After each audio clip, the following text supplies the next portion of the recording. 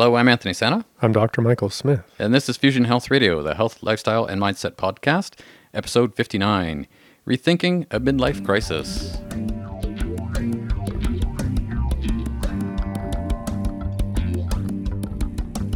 Welcome to Fusion Health Radio, your source for inspiration, information, and insight on what it really takes and what really matters on your journey to abundant health.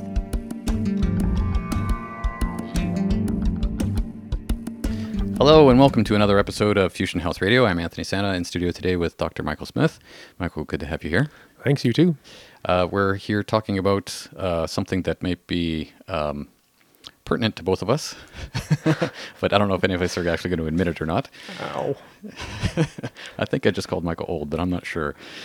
Fusion Health Radio is an opportunity for Michael and I to sit down and just talk about stuff with relation to health and diet and nutrition and lifestyle and mindset. Midlife crisis, I think, rings all those bells.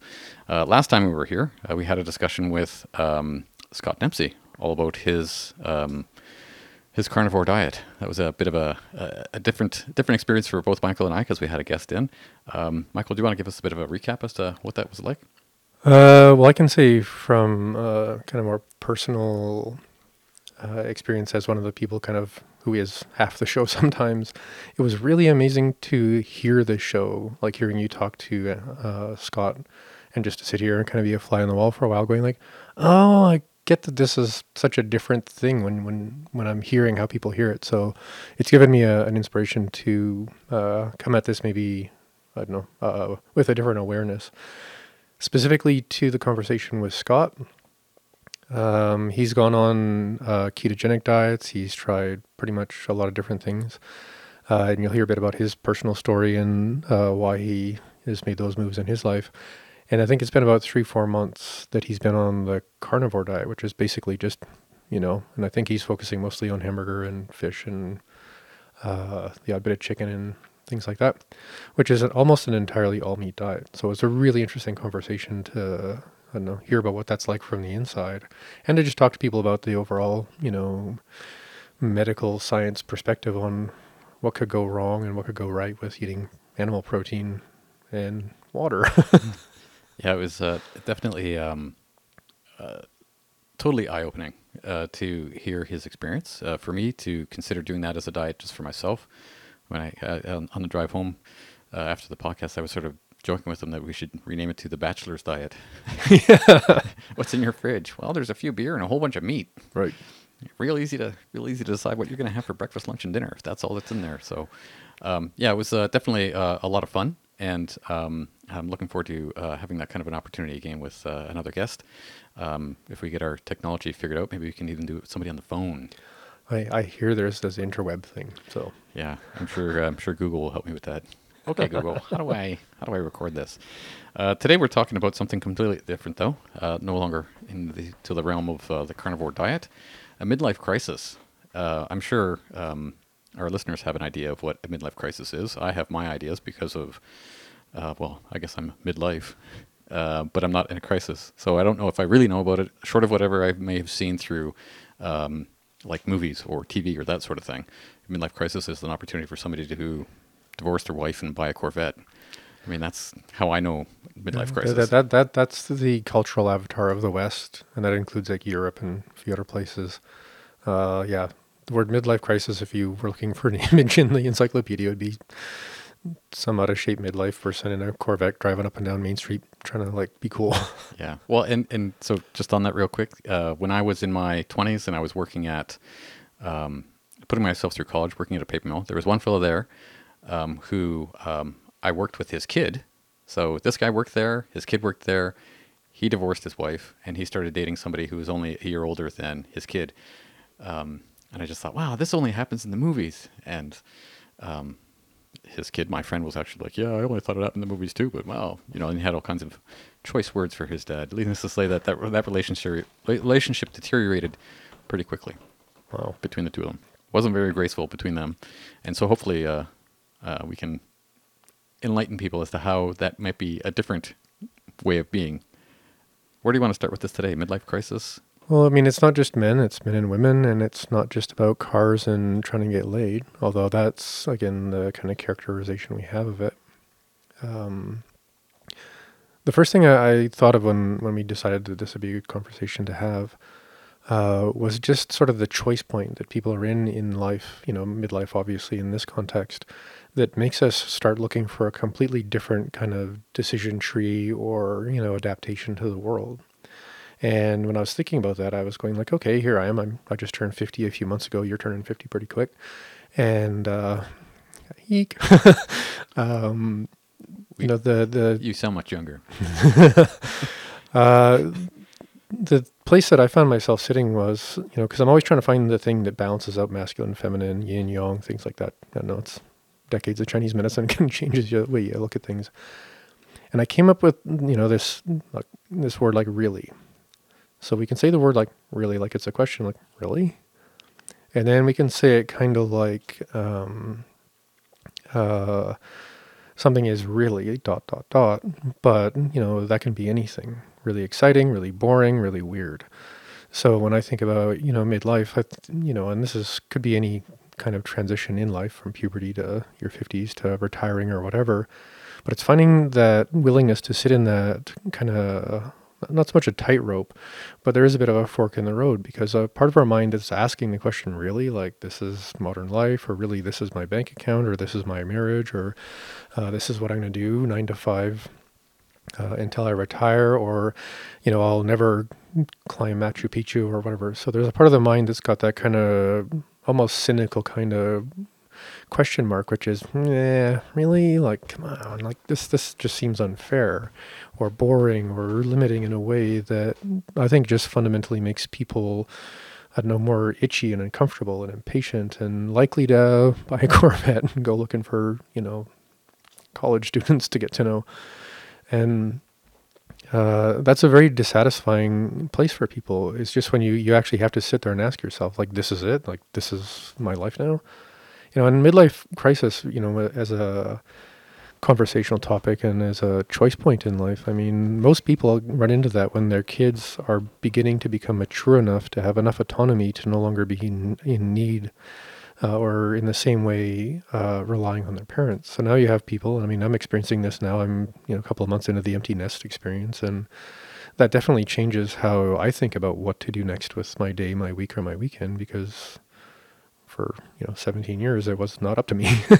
Right. In the best way possible, because parenting is an amazing journey to go on, but that's really what creates this shift in experience. Like now what is the most meaningful thing?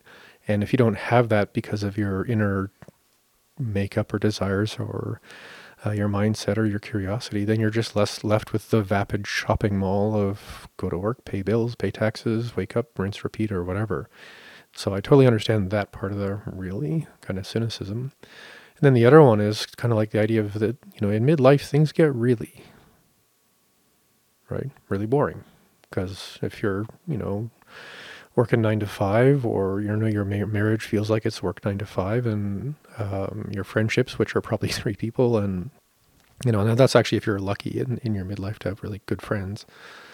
Life gets really, and that's why people sometimes in midlife would have an affair or start gambling secretly, or, we could go back into the conversation about online pornography. It's just that when life gets really, ... but more in the grumpy sense than the cynical sense, that polarizes life, and because it's about a midlife crisis, and that is going to be about intimacy and sexuality on a certain level. I mean, that's the biggest really for a lot of people, because sex needs to be really. What about the idea of, so I get the direction that you're taking that, and part of me thinks there's got to be something to our physical changes in life at that age that actually, I don't know, if I'm turning 50 next week, is there like a magic switch that's going to flip inside my head that says, okay, all of a sudden this is going to present itself and you're going to want to buy that Corvette? Like, is there something inside me that actually changes? Like, and I don't mean to ask such a big question. I want it to be sort of a general question. Are there physical changes to ourselves that actually aggravate the idea of, being bored, or this whole idea of really? So to answer that question, I think there's two parts of my mind that are saying, well, one is probably a 3-hour conversation on the balance of neurotransmitters, inflammation, growth hormones, steroid hormones, and all of that actually manage aging and virility and reproductive capacity and, sex drive and stuff like that. So I think, that we could dive into that as a geek out. But the other thing one of my notes I had was mirror, mirror on the wall.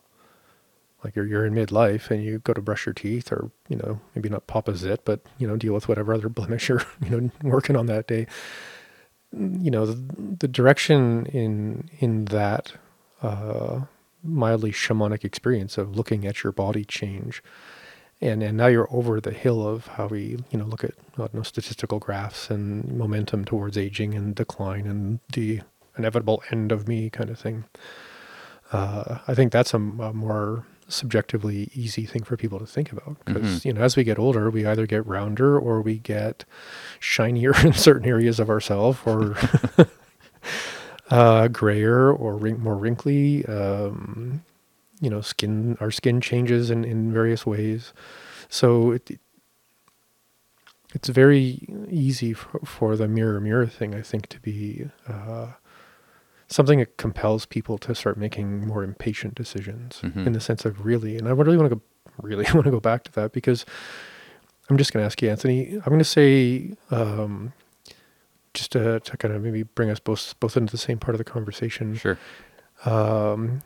Say the word really, and then follow it up with an adjective that has to do with what you think most people have, that has to do with the worst parts of midlife sex.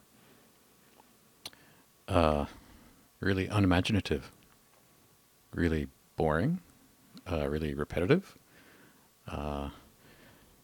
really, when was the last time that happened? Yeah. And we could do the same thing, and I'll ask you if you don't mind to do the same thing, but to choose the most positive affirmational adjectives, because it can go that way too. Yeah, it'd be really awesome, or really spectacular, or really mind-blowing. Yeah, or really imaginative, or really passionate, or really patient, or really intimate in a different way, because now you have an empty nest and it's, time to reinitiate the couch and the living room floor or whatever. Let me hold you on that. I got a story that popped in my mind. Uh-oh. When I was a kid, I remember, so I'm the youngest of 5. By the time I was a teenager, my folks, my dad's 40 years older than I am, right? So I can just remember my brother moving out of the house, and I was almost moving out of the house, and saying to my dad at one point, "Hey, now you guys don't have to close the door every time you guys are having sex." And my mom just sort of looked at me with this look on her face like, "Sex? Are you kidding? Us? No, never." And my dad was just sort of sitting there, and he had this twinkle in his eye. It was just so sort of like, oh, this is going to be good. So anyways, that on the idea of, really caring and passionate and all that sort of stuff, and at a different level, because you no longer have to, make sure the mattress doesn't squeak. Yeah.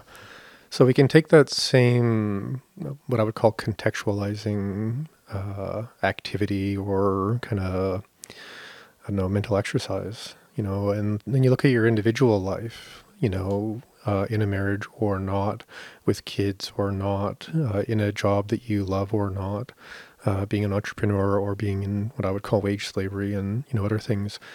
You could take the word really and actually start getting into some really deeply negative adjectives. Sure. Because life in midlife is a negotiation, or it's an adventure. And the negotiation, when it gets negative, especially in our part of the world, first thing we see a lot of people getting into is this kind of apathy, which is, why bother deciding or negotiating or even caring, because there's no big win, and this goes back to the difference between the unfortunate misassumption that human endeavor and hierarchy and competition and opportunity are on a very even sliding scale. In the sense of, you add 1, you get 1, you add 2, you get 2. Human opportunity in the sense of how we work together, how we compete and all that stuff is on a very different kind of graph. So you either work your ass off and then get a huge bump in feedback and response, or cash in your bank or whatever you're looking for. So again, fundamentally, we're in this negotiation, how to make decisions, and we have this assumption that life is on this sort of balanced, fair curve, but intuitively or subconsciously or instinctually, we know that the curve of accelerated, possibility and adventure and I'm trying to think of the word for kind of the risk reward part of life. Mm-hmm. So if the risk reward part is like, well, I might get a small amount of, benefit, payoff benefit. If I add 5% of effort to my life, I'll get 5% benefit. But if I add 15 or 20% effort to my life, I might actually get 50% benefit. And that's the tricky thing about what we think is going on in the sense of fair play and what's actually going on that we all kind of know subconsciously. So that creates a kind of apathy for people. And that apathy is why bother with this negotiation, because, I push a little bit, I get a little bit. I see other people push what seems like a little bit and they get a lot. Right? You may not know the difference between 5% and 20%. You just see the difference in pushing and results. And that's a big part of midlife because, you got this far, it's probably not going to get a lot worse, in the sense of what we see as outcomes. So now we're in this negotiation and we're aware that it's maybe not as worth it as it was 20 years ago. And this creates a kind of jealousy and a kind of resentment, around other people, because it just seems unfair that, if we're all pushing what seems to be the same amount, again, we're not getting the same amount of results. And that, for a lot of people, creates a kind of impatience or unfairness or, I don't know, kind of a crazy wisdom kind of inner turmoil where we're going to be more likely to act out in ways that are going to seem like we're kind of goofing up a little bit. I'm going to suddenly get a motorcycle and tattoos on my neck, just because that would look badass. And, whether or not that's the best thing for anything in the world doesn't matter, because I'm in that place of jealousy and resentment. And this can turn into deep self-frustration, and this is why so many people in midlife are on antidepressants and other things, because we're not really aware of sort of a fundamental equation around how we actually compete or how success actually works. So I think that's a really big thing to just bring to people's attention is, unless you're, completely comfortable in your life, and that would be awesome if you were, if you want to change it, you really have to sit down and look at what makes things, what actually works for people and what doesn't. Because if you're thinking that this is fair, and if you just, open a door, you're going to, it's all bells, whistles, unicorns, and magic fairy dust. Well, maybe that happens to people like the lottery. But for most of us, if you want to change your life, it's 20% all day, every day, above and beyond all day, every day, to really see something happen.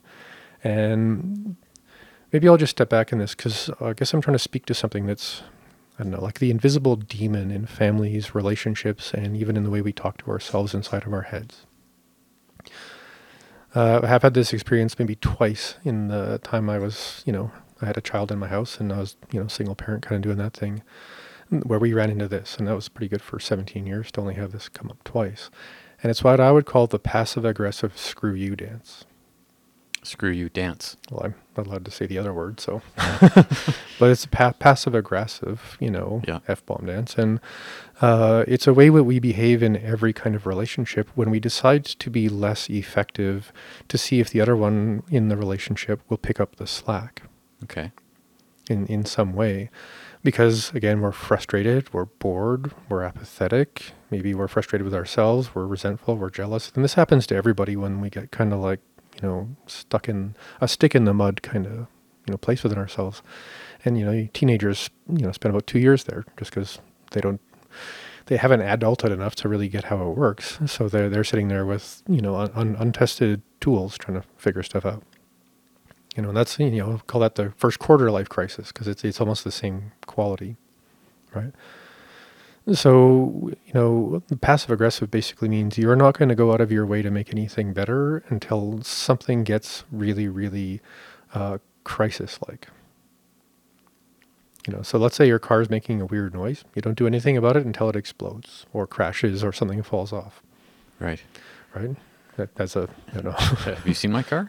Wasn't about that, man. I'm just trying to make a visual metaphor for passive aggressive, right?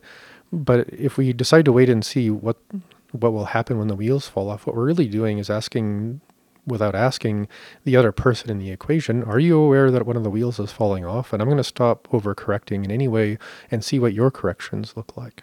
Mm-hmm. And it's sort of a not very effective way of trying to get other people to show up. And it comes from very latent human cultures that were much more collaborative, where if I slow down in without communicating why, everybody else would naturally speed up, but there would be a conversation about, what just changed. So, it's a call for collaboration, but because it's passive aggressive, it's more or less an insinuation that you're not really as interested in what's going on as me. So I'm not going to show much interest. And if you don't replace that interest or that ability to, make things better, then I win. Because you're the loser, because I said it's your turn to keep it together and you didn't. So, hey. Right? And that happens in all kinds of ways. I mean, I'd say half of it happens in the kitchen. The other half probably happens in the bathroom and the kitchen table, in the sense of, how people get stuff done. So here we have people in life. They're going through this difficult period of time when they don't see, the point of their passions being applied because of all the things I just talked about. And then there's the midlife thing of TikTok.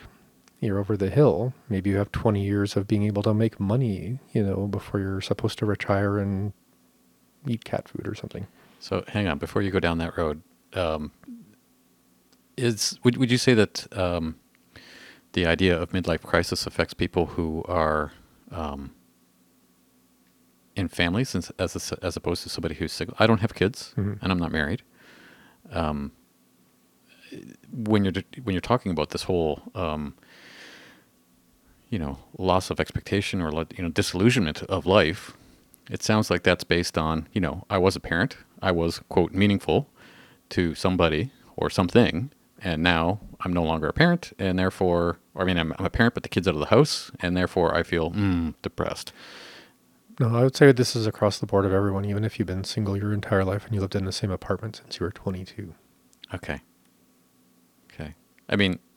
Because like I said, there is a pretty big biological component to this. It's just pretty complicated. Right. And then there's a sociological one, because the biological one and or the sociological one is adding even more to the negative signaling that we get, because if you say, you were that guy or girl, it's, you're 50 and you've been in the same apartment since you were 22 and you've had, 4 or 5 interesting relationships that never really went anywhere because maybe that's just not how you roll with relationship.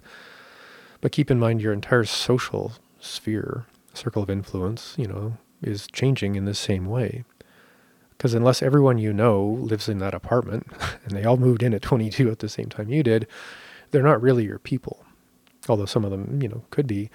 Because the midlife crisis on the social level is about how momentum looks amongst your tribe. Because now everyone if you went to a high school reunion, I don't know why people, I think that, maybe that's that would be an interesting conversation, is the pathos psychology of a high school reunion from 10 years to 20 years to 30 years, in the sense of, because you see half the sitcoms that have to do with a high school reunion, it's all about high school.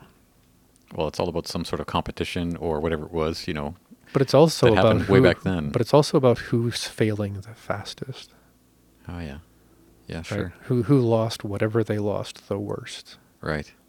And then you look at the people who are like the most awesome. If it's the king or queen of the prom, I think that's the thing in the U.S. I don't remember having that experience in Canada, but there's always going to be the popular kids. But everyone goes to see the popular kids doing worse, not better.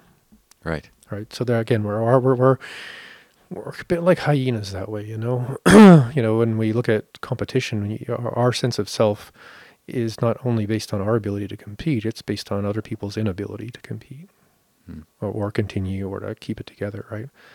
So that's a part of this TikTok thing is, we all know that, based on what we might call high school reunion metaphor, the part of our mind that's hoping more of the other people than our people fail at this is the same voice that looks at parts of you instead of other parts of you being the ones that fail at this. Because that's where insecurity starts, is when you start relying on parts of yourself, and then those parts of yourself aren't that reliable anymore. And then you either go, oh no, I'm going to be one of the people who, at the next high school reunion is going to look like the loser.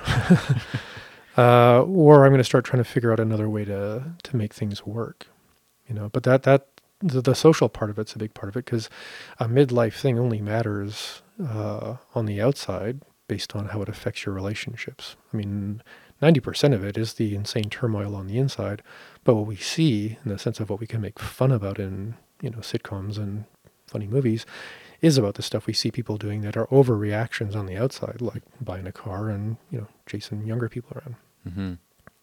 But again, there's lots more to it. But it's usually at that choice point when people feel the positives and the negatives really tilting towards the negatives.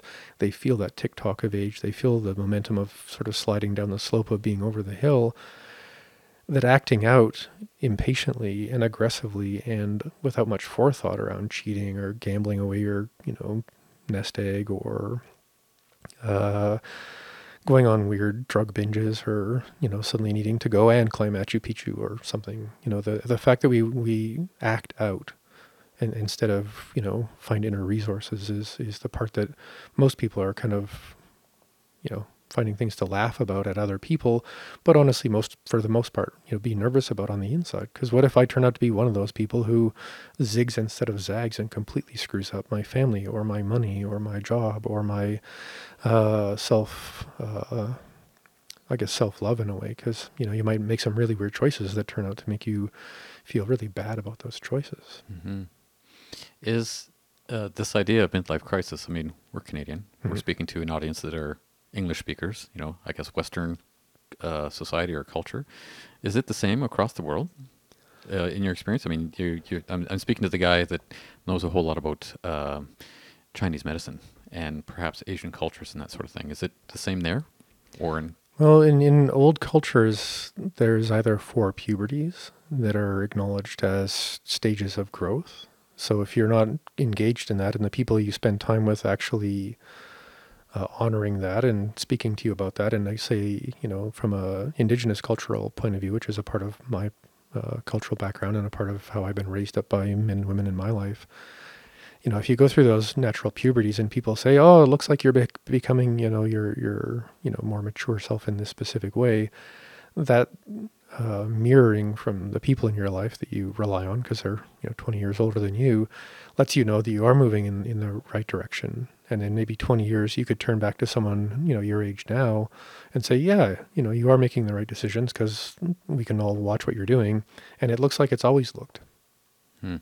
Because these cultures, that's why they're cultures. This is what we do. I mean, it's almost the same thing in the more adolescent West. And I mean that not only to be, a bit pokey, but to just make the point, if your culture doesn't have more than one puberty, you're kind of stuck being an adolescent in your life, which is why the midlife crisis in the West, the adolescent West, is so sort of rife with humor, because people default to what worked when you were 18, right? Which is kind of a weird thing, because you want to hang out with those young people to reaffirm your youth. Right. Because if your culture is an adolescent culture, that's the win. Right. I had another tear like I did when I was 22. Yay! Because that's on the menu of cool. If you're in a culture that goes back thousands and tens of thousands of years, that celebrated that kind of rhythm, that big picture view of life, of course it's going to be the same thing, because there's all these biological things, but it's been naturally nudged and kind of comforted and then maybe pushed a little bit, and or perhaps banished, depending on how badly things are going. For millennia. So it's never even a question in your mind as to how life goes. It's just how you're going to go through those puberties and those transitions. And I think that's a big picture in life, that if you're not aware of kind of incremental growth and movement in a direction in life, then you're basically, back in that pioneer sort of idea of me versus the world, and I'm always just going to be just me, and I don't have any expectation of being any other version of me. And if I'm an adolescent, oh, well, let's run with that. Right? So definitely, answering your question, the older a culture is and the more in place how to handle these transitions from adolescent puberty to kind of the early adulthood, 28 to 32, what astrologers call Saturn return, there's another kind of puberty that's just as impactful on some levels as what we call a midlife crisis.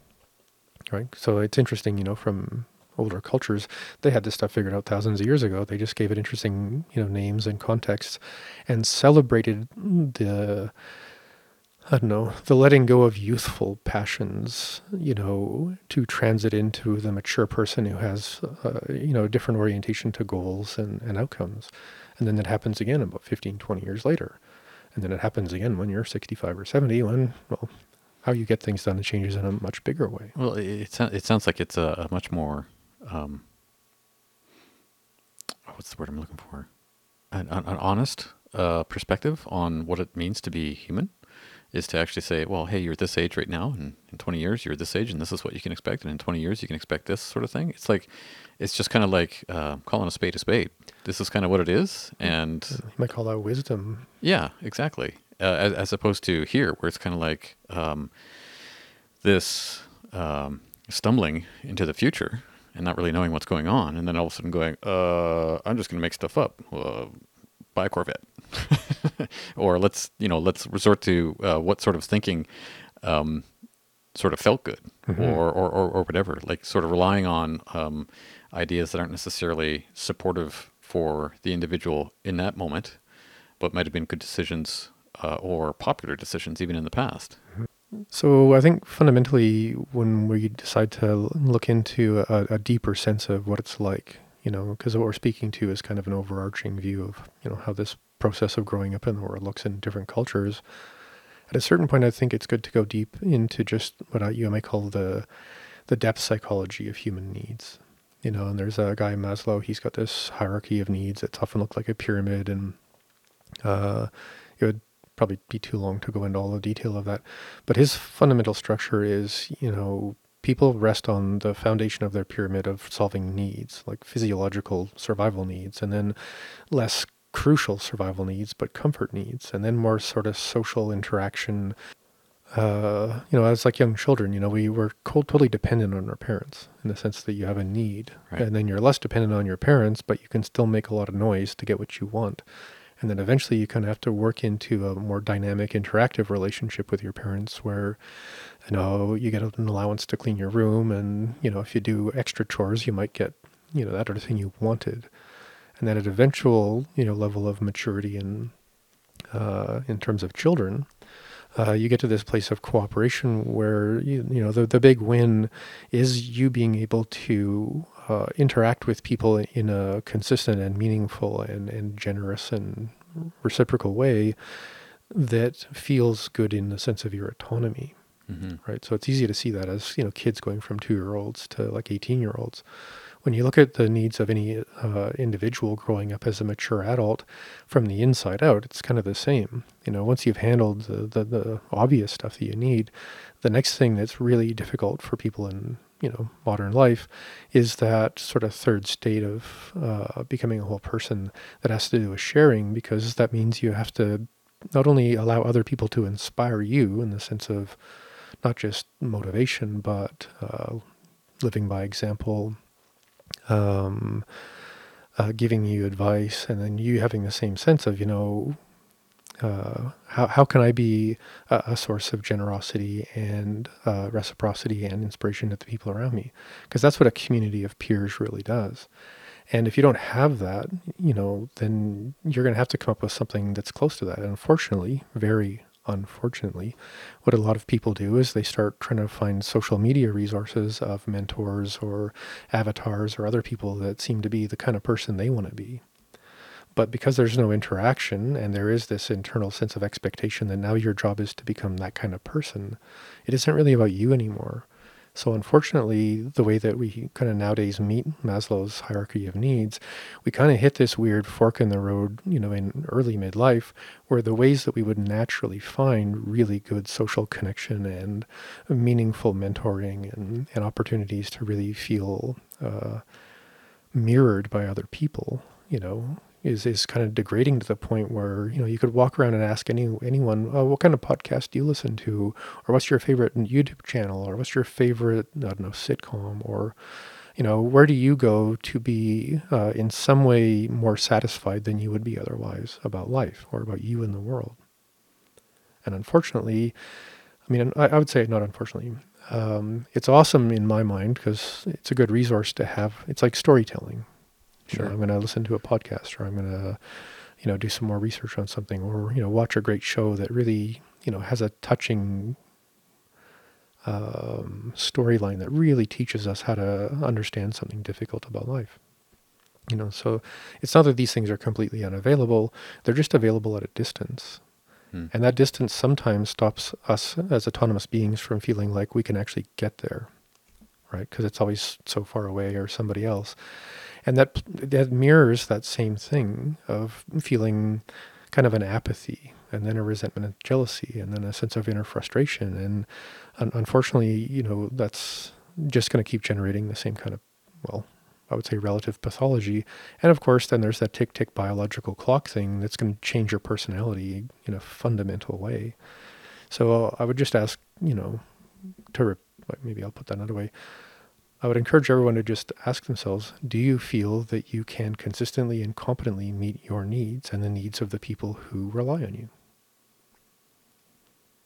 And given that, can you also find the wherewithal and the playfulness to generate whatever it is in whatever way you would choose to allow what people want to do, yourself included, to be allowed and interesting and hopefully possible? Maybe not everything, but something that's been around for 10 years, your bucket list kind of thing.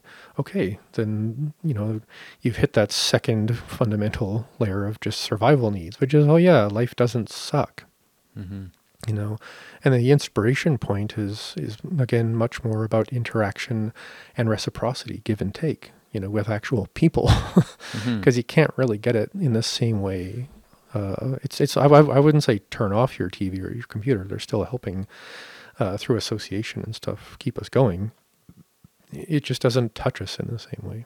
Because the point of this, very quickly, is until you're resting and residing in your actual autonomy as an adult, moving in the direction you choose to, standing on the foundation of those, needs and wants and inspirations, you ain't even grown up yet. Right? And that's why it's a midlife crisis, because we don't raise people. I hear that we've probably mentioned Jordan Peterson on 4 or 5 of the last episodes because we did one on him. His first thing when he goes out to talk to people about is, you're way stronger than you know. Right. There's way more going on in there than anyone has ever asked you to ask yourself. And his biggest, complaint about universities is you go there to learn to complain better. Right? You go there to divide the world into its little chess pieces and pick your team and your tribe, and then stand there with your placards and complain better. Right? And again, I'm not, he's who he is, but the thing that inspires me about what he has to say is, his thing is, when you go to university, the first thing you should learn is you are now a rock star. You now have access to all of the best thinking ever recorded in the world, and people who are experts on thinking about the best thinking everyone has ever done. Go for it. You are free with your autonomy as an adult to manifest anything you choose in the world, and you could. But we're not taught to think of ourselves that way. We're taught to think of ourselves competitively with other people, to narrow our fields of interest so the competition's more manageable. And again, we just run kind of amok in the world, assuming it's going to be fractured and disconnected and confrontational, instead of collaborative and respectful and back to that sense of inspiration. Because we talked about this a few podcasts ago, where we brought up the fact that, if you're an entrepreneur and you want to be successful, the 5 people you spend the most time with are the people you're going to turn out to be like. Mm-hmm. So if you want to be 6-figure people, you need some 6-figure friends. And I don't mean that just about money. It's just a metaphor, because that's where we get our inspiration from. So I guess what I'm speaking to is why a midlife crisis can be so violent for people, because we don't think about it until it takes over, which is why I wanted to call the episode Rethinking a Midlife Crisis, because we haven't really ever thought about it. We just react to it. Mm-hmm. Well, let me stop you there for a second. The idea that, as you describe it, the way Western culture approaches a midlife crisis, whenever you talk to me, I'm always distilling information inside my brain and always trying to make sense of that so that I can relay that back to the listener. And what I think I hear you saying is that being a teacher of sorts is a way to acknowledge the fact that you're in midlife and that you can go forward and be a better person to yourself and the world if you just teach. Yeah, and that's actually the third puberty in Indigenous culture, is to go from an actual recognized adult who is given the responsibility of taking care of your family and your part of your responsibilities for the tribe. That third puberty is now your job is to become a mentor or an orator or someone who actually guides the adults, you know, in a subtle way towards the way the elders suggest our culture should go. I mean, that's just the most resounding thing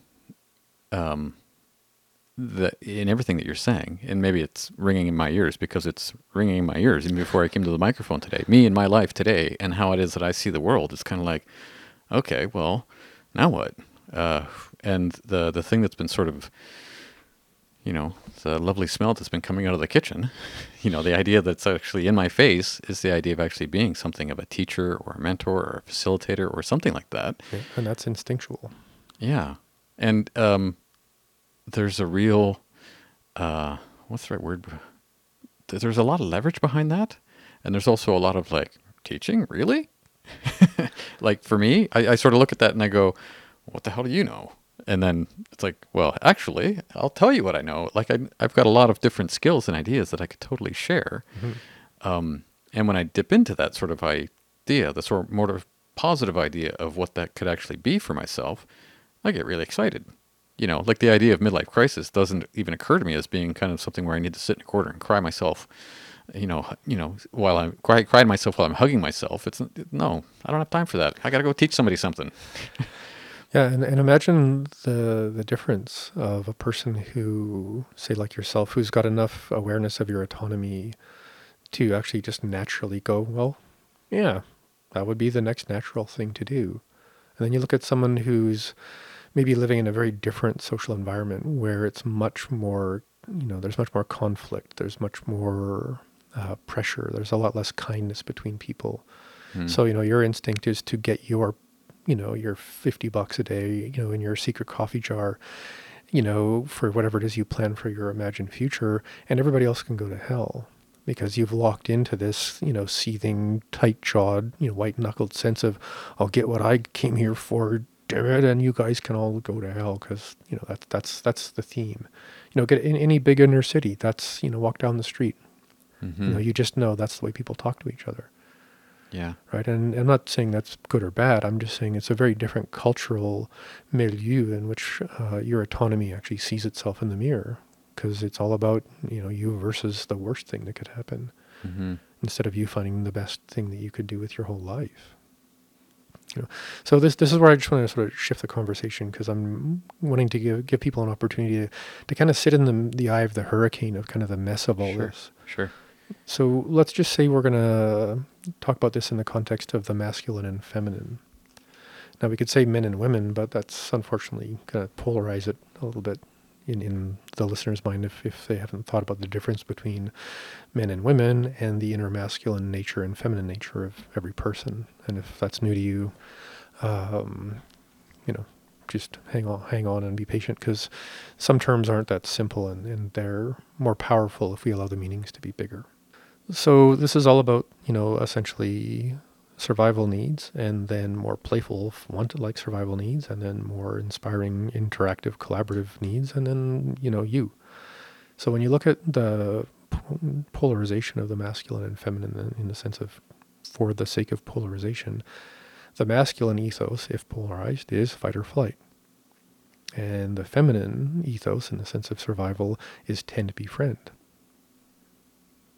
Right? So if you look at the typical 1950s marriage, and this isn't my advice, it's an anthropological, bit of information, the man would be the one going off in terms of fight or flight to fight the good fight by slaying the dragon of, taxes and workaday paycheck kind of things, or, however it is that person is going out into the world to fight or flight. The idea of fight obviously doesn't mean necessarily violence. It just means going over the hill to solve problems away from people, right? The tend befriend polarization is, back in the 1950s, maybe good or bad version of a marriage, the feminine would be sitting at home tending and befriending to things, So obviously both men and women have both of these capacities. But if we were to look at the masculine strategy of solving problems in the sense of impatient, reactive, fight or flight stuff, and you're in midlife, what's the fight look like? And how much gumption do you have now that you're one of the saggier, lions on the savannah, or whatever. So it's just to notice that the real root base, no.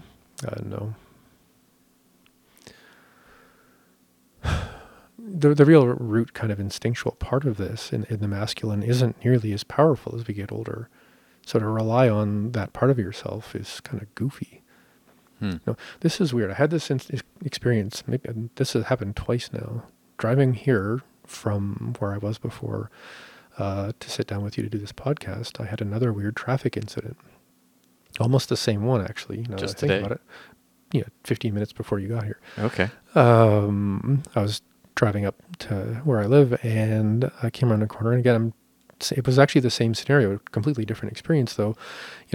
Green light turning to amber light, turning to red light. I'm trying to take a red light, and the guy who's trying to cross early is, in a hurry, but he checks the lights and he gets out of the way, and I pull around and I turn right. Actually, exactly different part of town, but same thing. But this guy actually yelled really, really loud, like some kind of bull elk. Like the sound wasn't like, "Excuse me, sir, but it's my turn," kind of thing. And I still had about 7 seconds before the light actually turned green for the guy, because I was, watching the lights. But he was so offended, he just yelled right into the open window of my truck like a instinctually bleating elk. It was not a human sound. And I was just like, wow. And I knew I was coming home to talk about this conversation. So I was like, wow, what an interesting fragility of power. And here we are. And this isn't about race, but this was your typical angry white man in his probably 60s. And I was just wondering, not about the race thing or anything, but what does it feel like for a person to feel that much rage and that much impotence walking down a street? And how many men, and you and I are men, so I think we're naturally going to, tilt in that direction in terms of our concerns. What does that say? Because, I heard this when I was learning to drive, that the worst drivers in the world are old men with hats. And that's proven true my entire life. Where did you learn to drive? North Vancouver. There you have it, folks. But anyway, I'm just saying, like, there's this pathology to men who age badly because they become fragile and brittle and more aggressive and more powerless. But the powerlessness makes them more aggressive because it's just not fair. Right.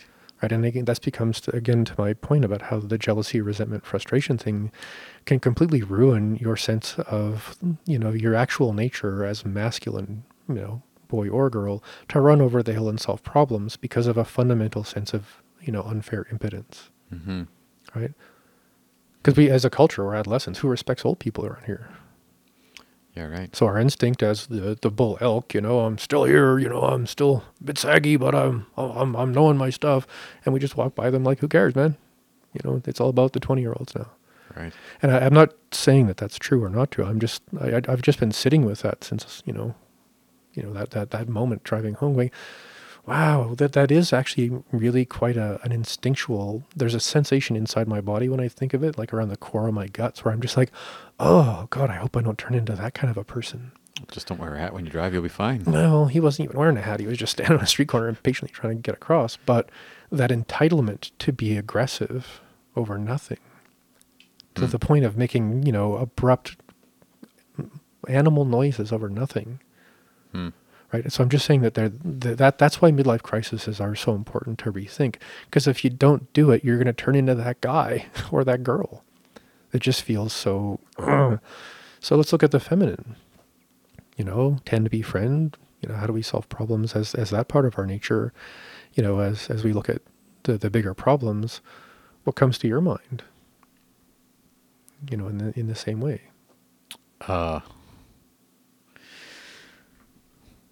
I would say maybe doing too much outwardly for other people and not enough for yourself. Yeah. Yeah, I mean, it's very easy in the sense of the feminine, boys or girls, to become what people call a doormat, Mm-hmm. right? Yeah. The nice guy. Yeah. Or the Or any of the women who are paid as much as a man doing the same job, or mm-hmm. right? Yeah. Just that idea of being so far, so far out there that they're so disconnected from themselves that they need to be able to do something for somebody else because they can't feel anything for themselves. And the black belt goes to Anthony, Hmm. right? Because one of the worst things that happens in the psychology of people, in the sense of the 10 befriend kind of behavior, is a kind of pathological dependency, Hmm. right? So say you're raised by an alcoholic who's really, really, maybe not a violent, scary person, but just sort of an emotionally kind of abrupt and unavailable person. Okay. But you're aware that, if they're having, and you're the child or the adult, you're aware that they're having a really bad day and they're not met in a certain way, the day's going to get worse and you're going to have less of what you wanted. So you become more vigilant to how they behave. Okay. Right? Because this is classic codependence, which means clinically to cooperate in dependent, like chemically dependent addictive behavior, which there's 1,000 different versions of this. But once you stop caring as much about yourself, or the only way you can get what you need as a child is to take care of other people's needs first, you're right back in the boat of apathy, resentment, frustration, jealousy, and all that kind of stuff. Because you're not even living your life. You're just living, ducking and weaving around other people's more louder lives. Mm-hmm. Right. And that's where that tend to befriend tends to go wrong with people, because we just, we sort of sacrifice ourself to the show. And I mean, we could probably spend 5 hours going into all of the different specific examples that might help specific individuals unravel a very, bad experience in their lives. But it's just to ask ourselves to sit with that. So as the masculine, as we get into, midlife and things like that, we do need to allow how we present that in the world to change, to become more skillful, to become the mentor, not the yelling asshole at the street corner. And as the feminine, we have to ask ourselves, am I tending enough, not enough, or too much? Is the befriending response something that is balanced between me and the person I'm attempting to find some kind of alliance with? Or am I now the doormat that will do whatever it takes to allow the alliance to be formed? And then this is true for both men and women. It's just to polarize the most painful, disjointing part of our maturing process. Because both of those in excess, I'm always over the hill fighting the bad guy. I'm always in the room full of cribs taking care of babies, or negotiating with our neighbors over what our cat did in their garden. All of those things form our personalities, and we're either doing it as our autonomous, growing, self-celebrating, self, or we become smaller and smaller on the inside to make the outside okay. As you're talking about that, it's I'm reminded of a situation that I had with my downstairs neighbor a couple of weeks ago, and without getting into the specifics of what actually happened, I was just left thinking, where did he not learn how to be a better person because of how he acted in that situation? And I went through all kinds of things. Initially, it was like, screw you, and a whole bunch of other things, and maybe I'll just walk across the floor extra loud and bring all my friends in to go bowling down the hallway, and things that piss him off. All those sort of stupid ideas that sort of washed away, and I was left with almost feeling there was resentment, but then that dissipated into something of almost kind of like feeling sorry for him, and then that washed away, with just leaving me with the feeling of curiosity as to, like, here's this man who's I think he's 40 something, and his kid just turned 18, just left the house, and is really emotionally unstable, has got no social network, short of whatever it is that he may have on Facebook, I just see how he lives his life, and I'm just kind of hoping that there'd be something beneficial that he could actually sink his teeth into that would actually help him make this sort of transition in a better way. And I'm not suggesting this podcast is a great pill for that, but is there something more that you can suggest for somebody? I mean, Join a club. Join a club. Join a class. Go to a meeting. You mean like Rotary or something, or I mean, that's I think Rotary, if that's a thing around the world, I don't know. It is. Can you think of a few other ones that are like that? Geez, I don't know. March of Dimes, the Lions Club. Yeah. I guess because people listen to this all over the world, so I'm trying to think of more of those things. But those things exist because of the positive side of a midlife crisis. So I do public speaking. So if I'm going to go and do public speaking, sometimes it's 8:00 in the morning on a Wednesday when, the Rotary people hire me to come in and talk about, Alzheimer's or something like that. And there's nobody in the room under 50. Right. Well, I belonged to the Kiwanis Club a few years back, and if I wasn't part of the group, I think the median age in that group would have been 73. Yeah, right. Right? These guys were always giving each other gears about, Army and Navy and Air Force, like they were that old, right? Yeah. But this is the thing is, that proves that often called not a genetic, but the evolutionary cultural predisposition for actual adults to band together to make the world better. Mm-hmm. But you can't become an actual adult until you can let go of your adolescent self. And the adult thing is supposed to be between 30 and 45 in the sense of indigenous understanding. So you're not really even a potential mentor until you're in your 40s and 50s. Right. Right. But at least the instinct is still alive in humanity, because look at all of those clubs. I mean, if you have any addiction issues, go to a meeting. There's 50 different kinds of addiction meetings you could go to. Not because maybe that's the only thing that's going to save you, but you're going to get to know your tribe until your tribe becomes maybe a healthier tribe, right? And it isn't a competition. It's about start where you're at. So a few other things I wanted to just kind of get into more in a really, I don't know, into a conversation where people can feel like they can kind of, this is a manly approach because I'm doing this project in my clinic with a bunch of tools, which I have to get back to in about an hour or so. But I want to give people some context where it feels like you got some wrenches on bolts that you can turn. Well, yeah. In the sense of like, now how can I actually put this into practice? And that's kind of the direction that I wanted the conversation to head to as well, because... Yeah, there's not a lot to say because I think it's all common sense. But all of that background theme, I think, gives people a sense of, how we can get kind of off the rails. I just want to talk about how to bring yourself back on the rails. Because again, if you're rethinking a midlife crisis, that means you're actually thinking about making it less crappy, hopefully. Yes. Unless you're like, I'm just going to make a mess. I'm going to be worse than Donald Trump or something. Oh, I said the name of the one that should never be named. Oh, no. 45. There you go. So we've talked about sex a bit. Midlife crisis, men and women, it's always about, in the tongue-in-cheek sense. Sorry, I said tongue-in-cheek, so now I'm going to hell for whatever that might mean. But If you're already going, you're just going to stay longer. well, see, now we've talked about porn. There's no way back. Anyway, when you think about sex in midlife crisis and maybe slapstick movies, it's always about a lack of connection with a lot of other genitalia. Okay. Because, you're married to somebody and they had this, and now you're supposed to try and see as many other, shapes and forms as you want. And nowadays it's, I don't know, what do you call it, metrosexual culture. So we've got a lot of options out there depending on, where you live in the world. So the question I have about that is it actually a lack of connection to a lot of other people's genitals in the sense of I want to have sex with a whole bunch of other people compared to the one person I've had sex with for 2 decades or whatever? Because that's where our minds go with sex. Right? Oh, you just want to go and have sex with all these strangers and other people because it's new and different or younger or whatever. And it's like, yeah, well, that's one part of the motivation. But the question really is what is the motivation?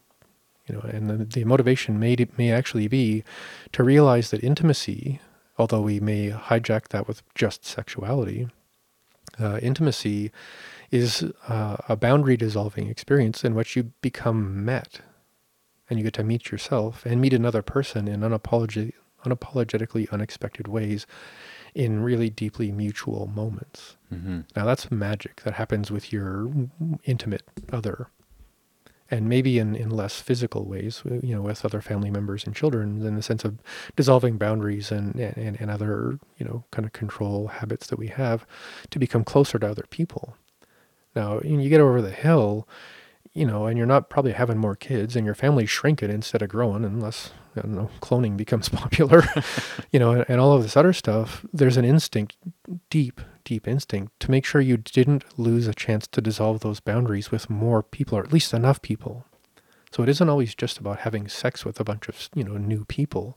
It's about realizing I need to make sure I dissolve my boundaries and connect deeply and unapologetically with other people, because that's the best part about being here in that part of ourselves. And it isn't just sexuality, it's just about intimacy and being really met. And you can do that in all kinds of things with your clothes on. So it's not just about sex.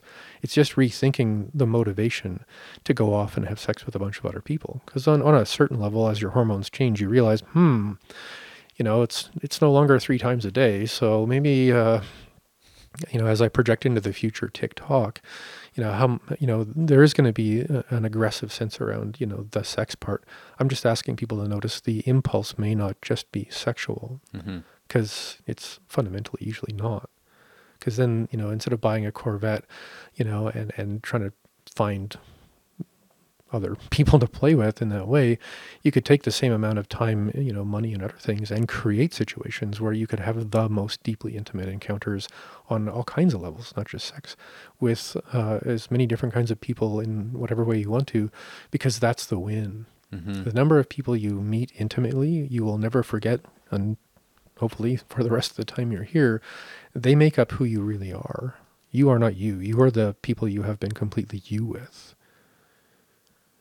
Right. And that just makes me just want to track back to the idea of being a mentor or teaching. I mean, that's definitely one way to do that, I would say. Hugely. Yeah. Or you become really, really a good pantomime, and everyone just laughs at the fact that you're just full of pretense. And, after a couple of years you give up because everyone's just sort of going, but at least, you can learn from that too. So anyway, sex, intimacy, it's about something really, really profound, and if that doesn't mean you don't want to go out and have fun. It just means it may be more than that. And if you know a person who's trying to figure that out, maybe helping guide them away from Corvettes and college students may give them actual more meaning in their life. I mean, I'm not putting that down. It sounds like a fun adventure. It just doesn't sound like you're going to really get a deep, profound amount of personal growth from it. No. But you never know. Anyway, so another really important theme in midlife crisis is the whole money security thing, because the way we live in our lives, it's about accumulation to a point where you can retire and not starve to death. Which is weird, but modern life is a bit strange. And depending on how that's going in your 50s, you got 25, unless you're, I don't know. Some people want to retire at 55. I find that astoundingly weird. I don't actually ever plan on retiring at all, so it's not a theme I'm very Retiring is for people with regular jobs, isn't it? I have no idea why people want to stop living anyway. But anyway, retiring is sort of its own thing. But that context of having to stop creating conditions for whatever security you want does put another kind of impatience and for some people a certain kind of apathy or a huge amount of resentment on everything, because obviously the system isn't about fair. It tries to be, but it doesn't try very hard. So that creates a lot of pressure, a lot of conflict. And actually the number of divorces that happen in 30s, 40s, or 50s is changing. The proportion of divorces in the 50s is actually starting to outweigh the number of divorces in the 30s. Because people are just bailing. I'll just take what I got and run. Good luck. You're the person who was the breadwinner. Maybe you'll get more than 50% in the divorce. I don't know.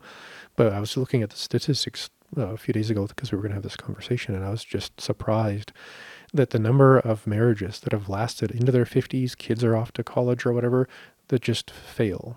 Because now there's no point, because you're not raising kids together. Right. You've alienated each other in the passive-aggressive, screw you dance, if that hasn't been solved in your relationship. So why wouldn't you want to just leave? You could gain your own security and figure out your own thing, and maybe, chase around that college student, as men or as women. Because that's, we live so informed by media, that we just naturally go, oh, that's on the menu of next. Okay, well, that's my decision tree. Flip the coin, stay or go, and it's going to look like this now. Right.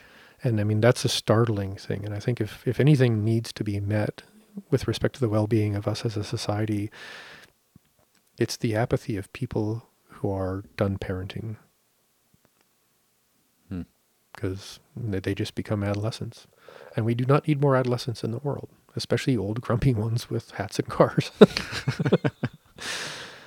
Right? And then there's this other thing. It isn't just about sex or money, although it sounds like it. And it's just the idea of missing out. Missing out on life? Missing out on... Okay, I'm going to just ask you, when I say the word missing out, how many things can you think of in just sort of the intuitive front of your mind that you've missed out on in your life? Have you ever been to New York when the ball dropped? I used to watch it on TV when I was a kid. Not the same thing, then. So no. Right. And that just popped into my head as just like a completely random, stupid thing that someone might actually go, oh, I never even got to. Right. Or I didn't get to see such and such a band or whatever it is. Or make that list. Yeah. Make the list that you think you've missed out. And ask yourself, is that actually really what is core and essential to you and your experience as a being in the world?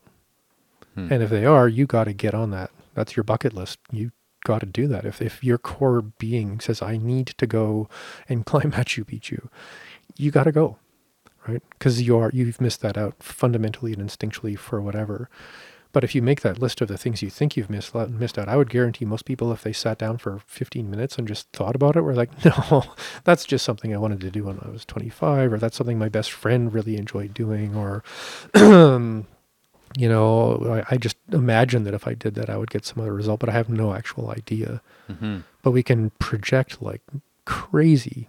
I know. I think I talked about this a couple of podcasts ago about the weird metaphor of thinking of your head as having a little bungee cord adventure camp on top of it going off into weird directions. Yeah, right. Missing out is one of the longest bungee cord elastics that people use, next to What's Wrong With Me, which is probably a whole podcast in itself. It's a much bigger bungee cord. Yeah, but missing out is a huge thing for people. And then there's this other side of things, which right now is actually the most, it's the most talked about without being talked about part of our culture right now. Those damn young people. Or those damn old people.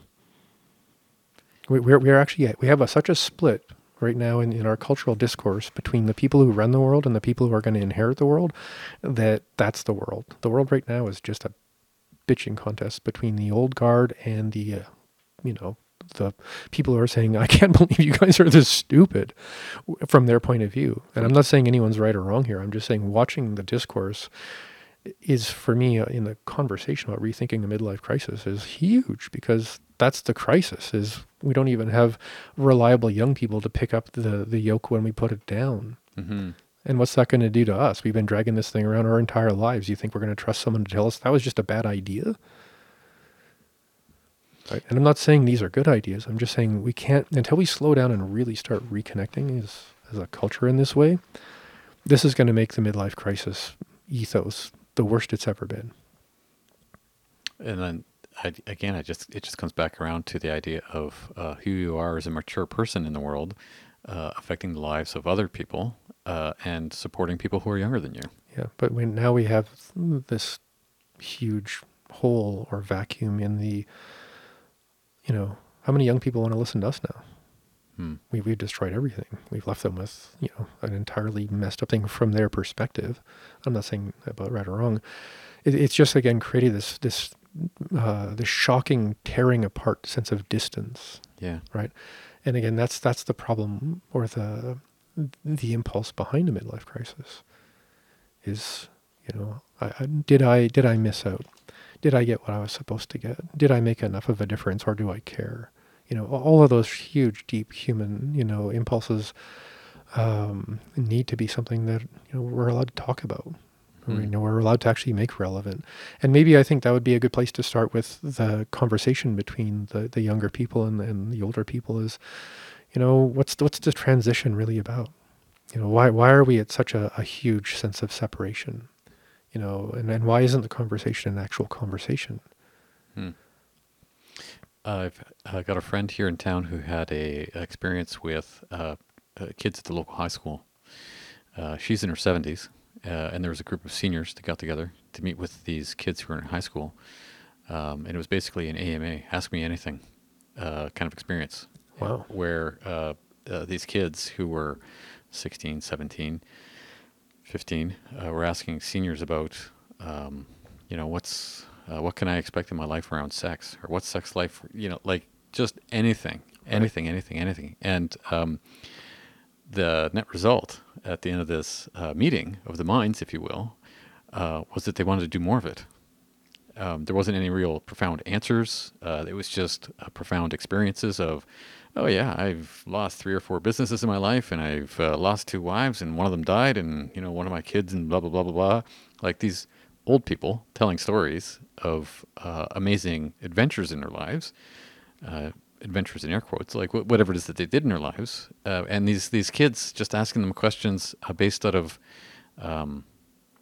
curiosity and quite often fear. Mm-hmm. Fear of the unknown. And it went back and forth where the adults in the room, the seniors in the room, were asking questions of the kids. Wow. Like, what are you doing around sex? And like just trying to understand what they're doing. So, and I only share that just maybe as like a bit of hope that this chasm that exists between, millennials and the old folks, or the old guard and the younger generation. That there are people out there who are aware and might actually be doing something about it. I just saw this thing which I didn't look into, but I'm really excited about. And all I can report is the very snippet of kind of the headline of it. But it was basically a lot of old people who have, paid off their 5-bedroom house that their family never wants to go back to. And they're old. And then there's a little, I'm not sure exactly what the word millennial means, so I don't want to offend anyone. But the quote was basically, old people with big houses and young people with no housing. Mm-hmm. And someone started a business that's more of a favorable version of Airbnb in the sense of, you're trying to rip everybody off, but finding a place for millennials to live at a reasonable kind of rent that helps old people. And now you got these millennials and old people living. Hello, everybody. This is Michael Smith. The recording device that we were using somehow stopped working about a minute and a half before the show was over, so all you really missed was us finishing up. Next week is going to be a conversation about how apple cider vinegar and how kombucha work, and whether or not they're safe, and if there is any possible dangers. We'll learn about that next week. So hope you're doing well, and thanks for listening to Fusion Health Radio. You have been listening to Fusion Health Radio. Please add your comments or post a question at Facebook/Fusion Health Radio.